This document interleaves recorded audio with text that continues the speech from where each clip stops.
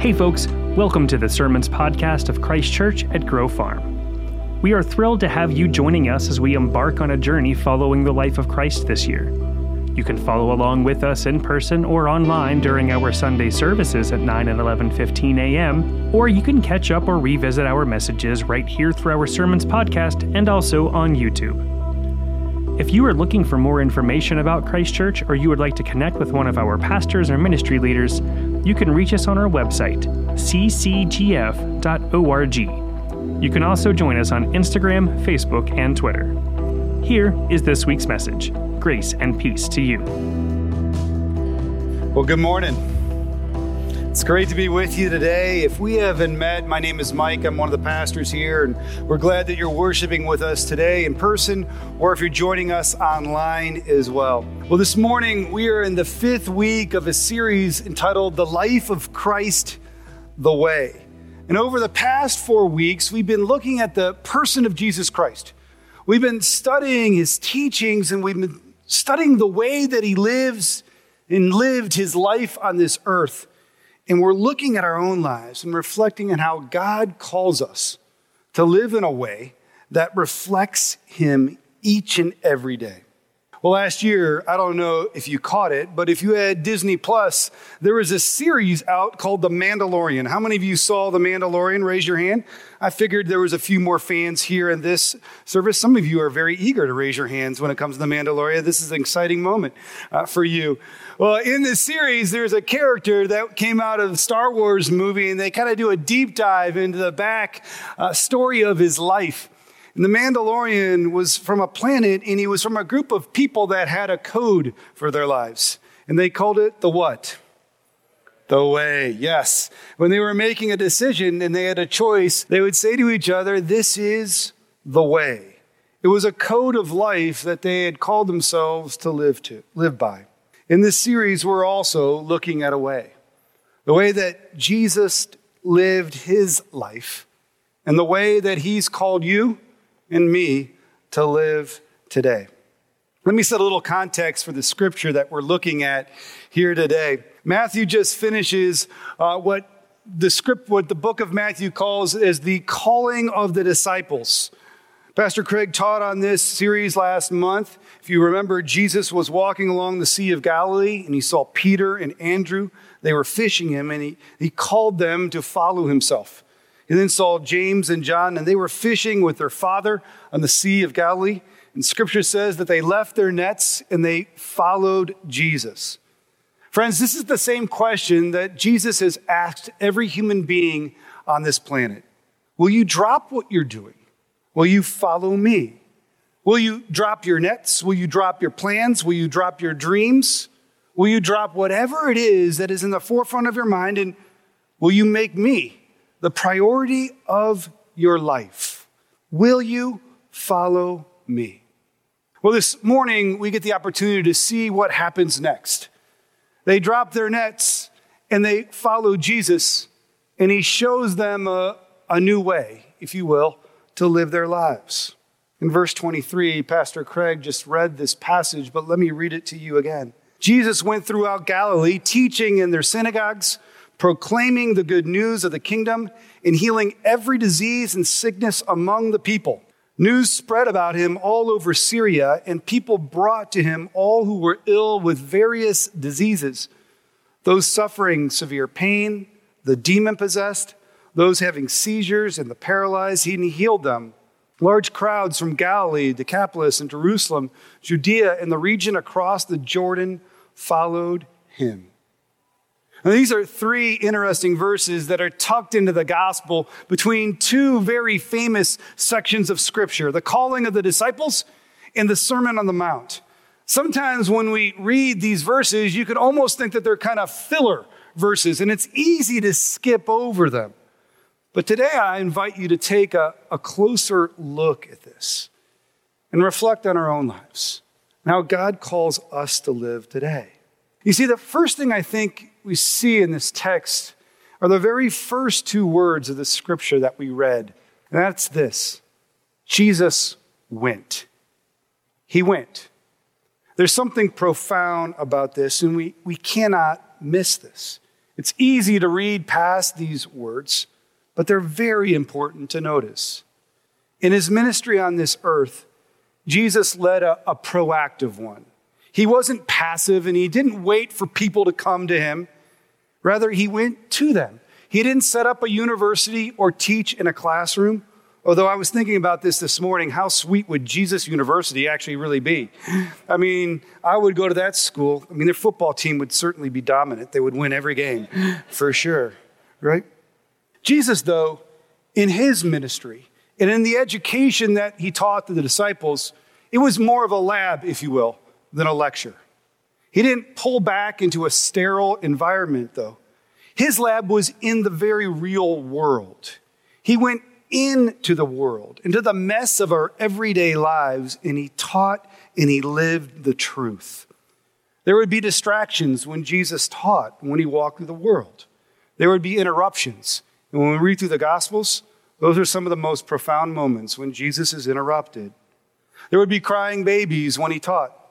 If there was cell phones, there certainly would be cell phone ringers that would be going off in the middle of his messages. And there was worse type of distractions as well when he taught. But Jesus entered into our world and he spoke to our everyday life. This was his way to bring the truth directly to us. In the next chapter of Matthew, we see examples of how Jesus masterfully teaches in a way that applies to our everyday life. He teaches how God wants us to follow him when we're tempted with anger, when we're tempted with lust, how God wants us to follow him in our marriages, how God wants us to follow him in the way that we keep our word, in the desire to seek revenge or not. How God wants us to follow him when we love our enemies, how to care for the poor, or how to handle our wealth.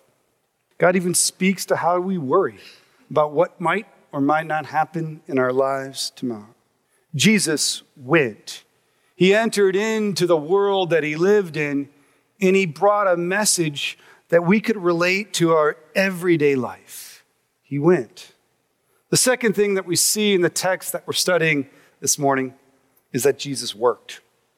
When Jesus went, he didn't just hang out, but rather he worked. There was a project and there was something that he was doing on this earth. In Luke chapter 4, we see a parallel text. And Luke mentions that Jesus taught with an amazing authority. See, when Jesus entered into the villages in Galilee, he would often start teaching in the synagogues. In Jesus' time, there were two very important institutions of faith. One was the temple. And there was one temple during that time. It was in Jerusalem. That's where sacrifices would be made. The Jews would often gather there for special moments of worship and special moments of celebration. But in every village, in every town, there was most likely a synagogue. Matter of fact, if there was 10 Jewish men in a small village, they would often establish a synagogue right away. This was kind of like, if you will, almost like a civic and a faith center kind of mixed together.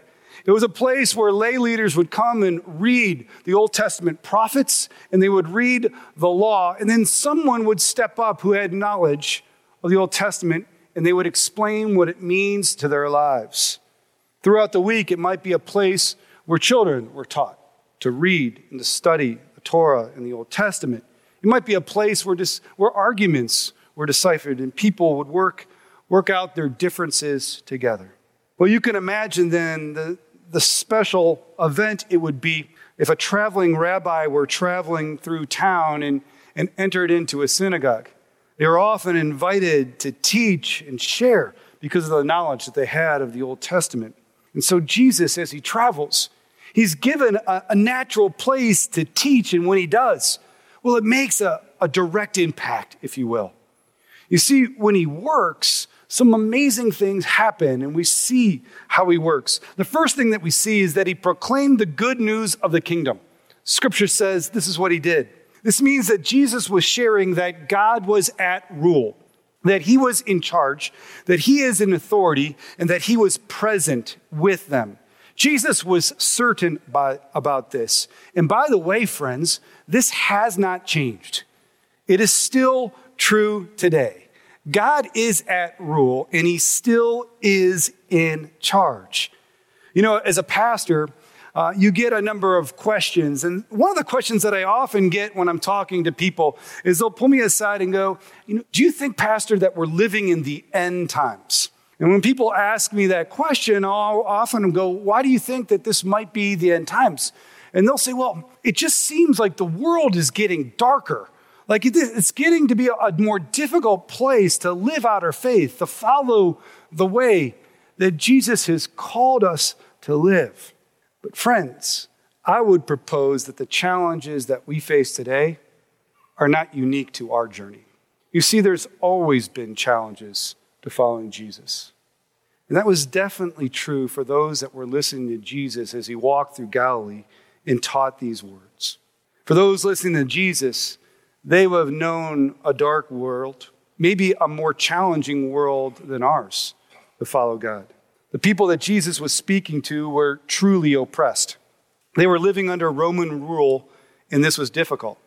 The average life expectancy during that time was 35 years old.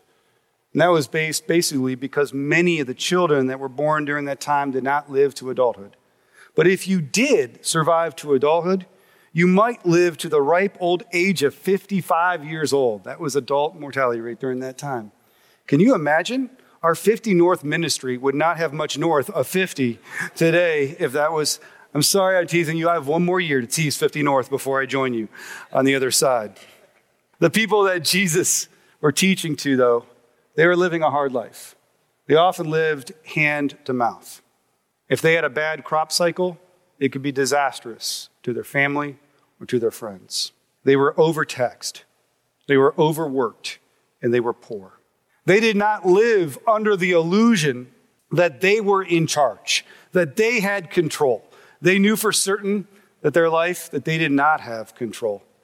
And they longed for the days when God ruled Israel like long ago. So when Jesus proclaimed that God was in control, this was a comfort to them. And it was a reminder that God had not forgotten them. And it should be a comfort to us as well today. When Jesus came, part of his work was proclaiming the good news of the kingdom. But he also taught the truth. In addition to proclaiming the certainty of God's rule, Jesus came to explain the meaning and the significance of God's word. We see him doing this in the next chapter, in Matthew chapter 5, as he brings clarity and truth to others who have drawn the wrong conclusions about what it means to follow God. He taught the truth. And the third thing that we see him doing is that he healed pain. When Jesus taught, people came to him in pain. And all throughout the gospel, Jesus married perfectly the good news of the gospel and the good works of the gospel. Just like us, many of us who have come to Jesus in a moment of pain, whether it was when we were sick or lonely or confused or worried in life, when Jesus taught, people would come to him. There's something about hearing a Savior. When you hear his words, you realize you need to be saved. Whether desperate or hurting, people came to him. And when they did, Jesus healed them. Now, he did this for a number of reasons. One of the reasons that Jesus healed is that it confirmed his message. Jesus was making claims that he was God. And when he demonstrated the power of God, people tended to believe him in the words that he said. In John 14:11, scripture says this, "Believe me when I say that I am in the Father and the Father is in me," or at least believe the evidence of the works themselves.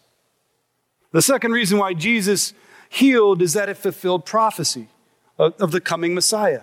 Many were looking for a coming Messiah, and they knew that when he came, it was told about years, generations before, that he would come and have the ability to heal. It would be a mark of a coming Savior. In Isaiah 35, verses 5 and 6, we see this. "Then the eyes of the blind will be opened, the ears of the deaf unstopped, and the lame will leap like deer, and the mute tongues shout for joy." So when Jesus healed, it showed them that he was the Messiah. The third reason why Jesus healed is that it demonstrated his compassion, and it showed that he was open to all. Jesus cared. When he saw those in pain, he cared. and he cares today. Listen to his compassion in Matthew chapter 9, verse 35, a parallel passage to what we're looking at today. Jesus went through the towns and villages, teaching in their synagogues, proclaiming the good news of the kingdom, and healing every disease and sickness. And when he saw the crowds, he had compassion on them because they were harassed and helpless like a sheep without a shepherd. It gives us an inside look at Jesus' heart.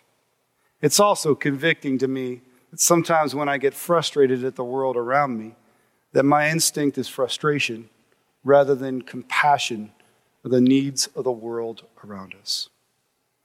So what does this mean for us today? How should we follow the way of Jesus Christ? And practically, what does this mean for you and me? In his book, Mere Christianity, C.S. Lewis writes a masterpiece, but one of his quotes in this book, he says these words: "He, Jesus, came to this world and became a man in order to spread to other men the kind of life he has, by what I call a good infection." I love this. What a timely, good virus that we need to spread through our world in a time when we're running from infection. C.S. Lewis says this is a good one. Every Christian is to become a little Christ. The whole purpose of becoming a Christian is simply nothing else. It simply means that the way of Jesus should be our way, and that our faith, when we receive Jesus Christ as our Savior, shouldn't be something that we keep to ourselves, but rather something that we should spread to the world around us like a good infection.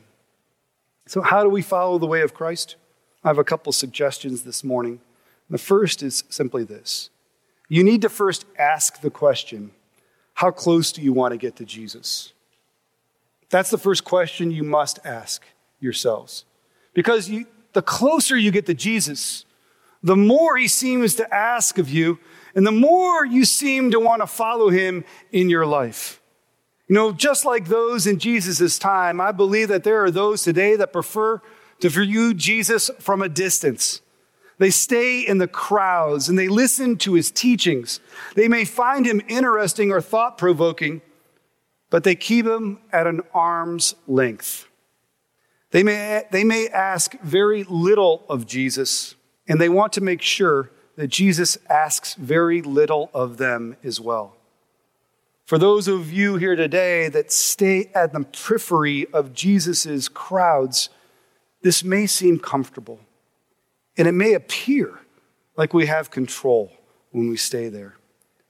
But if you're honest, it's distant. Jesus invites you to come closer. Come closer. Others today have ventured closer to Jesus. They have heard his voice and they have drawn closer to him through scripture, through prayer, through preaching. Maybe you came to him in a moment when you were sick, like those that came to Jesus when he walked around Galilee. You ventured out of the crowd and you know him. Maybe even know him as a Savior. But Jesus too invites you to come closer. Finally, there are those of us here today who have answered the question, will you follow me? Jesus looked you in the eyes and said, will you follow me? Just like he did the disciples. And you dropped what you're doing and you chose to follow him wherever he leads. You see, if we desire to be like Jesus, friends, we will have to go. We will have to go. Jesus had this way in the first century of wandering through Galilee, and those that followed him had to physically go and follow him. And there may be a time in your life when Jesus asks you to do the same thing, to physically go. Last week, Pastor Craig talked about this when he taught so well and mentioned how Pastor John left his country, left where he was from in order to establish this ministry, and how he himself, for a season, had to leave Western Pennsylvania to follow God's will for his life. Many have left their homes and what is comfortable to follow Jesus. That might be true. But following Jesus does not have to mean physically moving. It also can be applied mentally and spiritually to our lives as well. You see, one of the largest blocks, I think, to following Jesus is this inability sometimes to get ourselves out of the way, right? Part of following Jesus is putting the needs of others ahead of ourselves. It requires making the space to care, making the space to listen, and making the space to serve others ahead of ourselves. It requires us looking at our lives in a different way, removing ourselves from the number one character in our own personal narratives and putting Jesus in that rightful place in our hearts and in our minds. You know, friends, it is true that when we come to Jesus, we often come as a consumer. We need him, and we will need him again and again and again in our lives. But Jesus wants us to grow past just looking for fulfillment of our own personal needs. And this happens when we choose to follow him, when we work with him. You know, I grew up in a family where my father started his own business when I was in 6th grade. And if you're an entrepreneur, and I love talking to entrepreneurs because there's a certain guts you have to have in order to start your own company. My dad cashed out everything that he had, all of his 401k savings, and he had enough to survive for a year. And he bet on himself, and he worked really hard, and he built a successful company. He's actually retiring this summer, finally, at like 75 years old. He's finally going to rest and enjoy the end of, hopefully, some good time at the end of his life together with my mom. But I remember when he started this company, he was busy. He had to work. And so I grew up in a family where if I wanted to spend some time with my father, it often involved joining him in his work and jumping into what he did. My dad was a manufacturer's rep in the lawn and garden industry. He would sell peat moss and fertilizer and chemicals, things that not 16 or 15-year-old boys get super excited about, but I loved spending time with my dad. And if I wanted to spend time with him, I would often sell with him. If I wanted $10, he would say, I'll give you $10, but you owe me an hour in the warehouse. Go kind of get that thing organized. And so I would set up some things for his week. But one of my favorite things that I loved to do with my father was actually serve at trade shows. You see, he would go to a convention center and set up a booth, and then independent garden center owners would come through and he would sell products.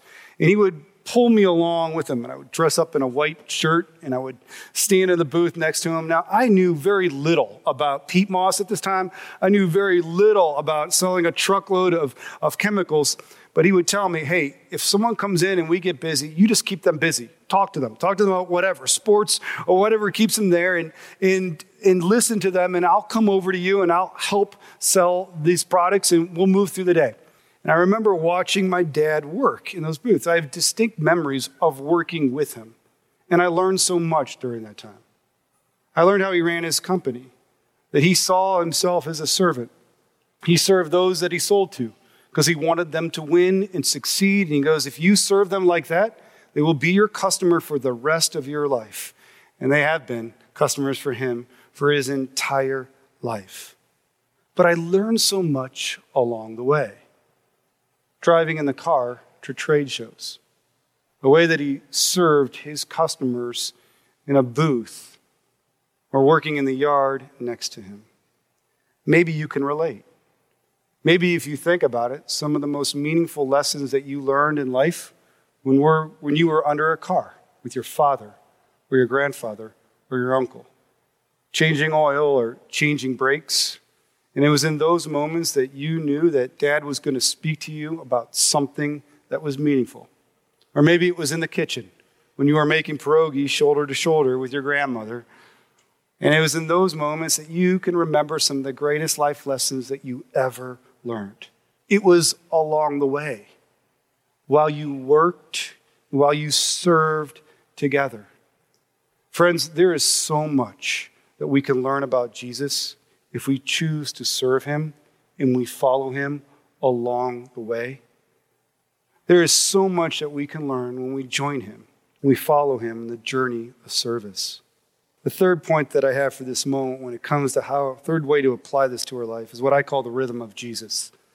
This is something that we see throughout the Gospels. You certainly see it in Mark chapter 1, verse 35 and 39, but you see it in other places as well, which is just a simple rhythm of serving and resting and eating. I like to keep this as simple as possible because sometimes I get busy in life. I don't know if you've ever had one of those moments where you're working or you're running or you're planning and all of a sudden you realize that something's wrong. This happened to me this week where it was about 2:30 in the afternoon. I'm like, I just don't feel 100% right. Something's wrong. And then I realized, I have forgotten to eat. All I've eaten today was a cup of coffee. I had coffee in the morning and I worked straight through lunch. That's what's wrong. I need to nourish my body. And if I eat, I'll have the energy to get through the rest of the day. Well, I think these physical principles apply to our soul as well. Just like our body needs nourishment and exercise and rest, our souls need the same thing. And we see Jesus living in this rhythm again and again. The first is simply eating, which means spending time feasting on the presence of God, giving him your undivided attention. We can do this when we study Scripture, when we apply it to our lives, when we worship together in community like we are doing here this morning, when we pray and when we listen to him, and when we discuss our faith with others, we learn how to work it out in our daily lives. We need to eat each and every day, and when it comes to our souls, we need to do the same thing. You couldn't eat just one meal today and expect not to be hungry on Thursday. The same is true when it comes to our hearts and souls. I had one ex-pastor who's a retired pastor at our church said, I see sermons as a cup of coffee. They're good for today, but tomorrow I'll need to be fed again. And that's true. We need to feed ourselves every day. Spend time in the presence of the Lord. The second rhythm that we see Jesus doing is work. And that's the point of the message today, is serving and exercising our faith. That simply means to serve the Lord somewhere in our lives. To find a place where we can serve God and his people.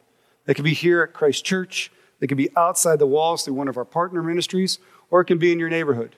Just opening your mind to see the needs, to listen, to care, and to pray with those that are around you at your work or at your home. But the point is this, we have to exercise our faith.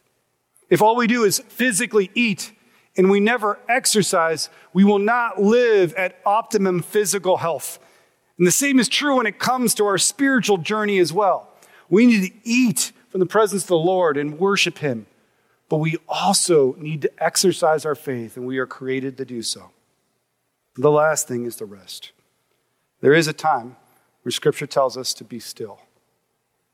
Not to be distracted, not to escape and spend hours scrolling through reels on our phone. That's not rest.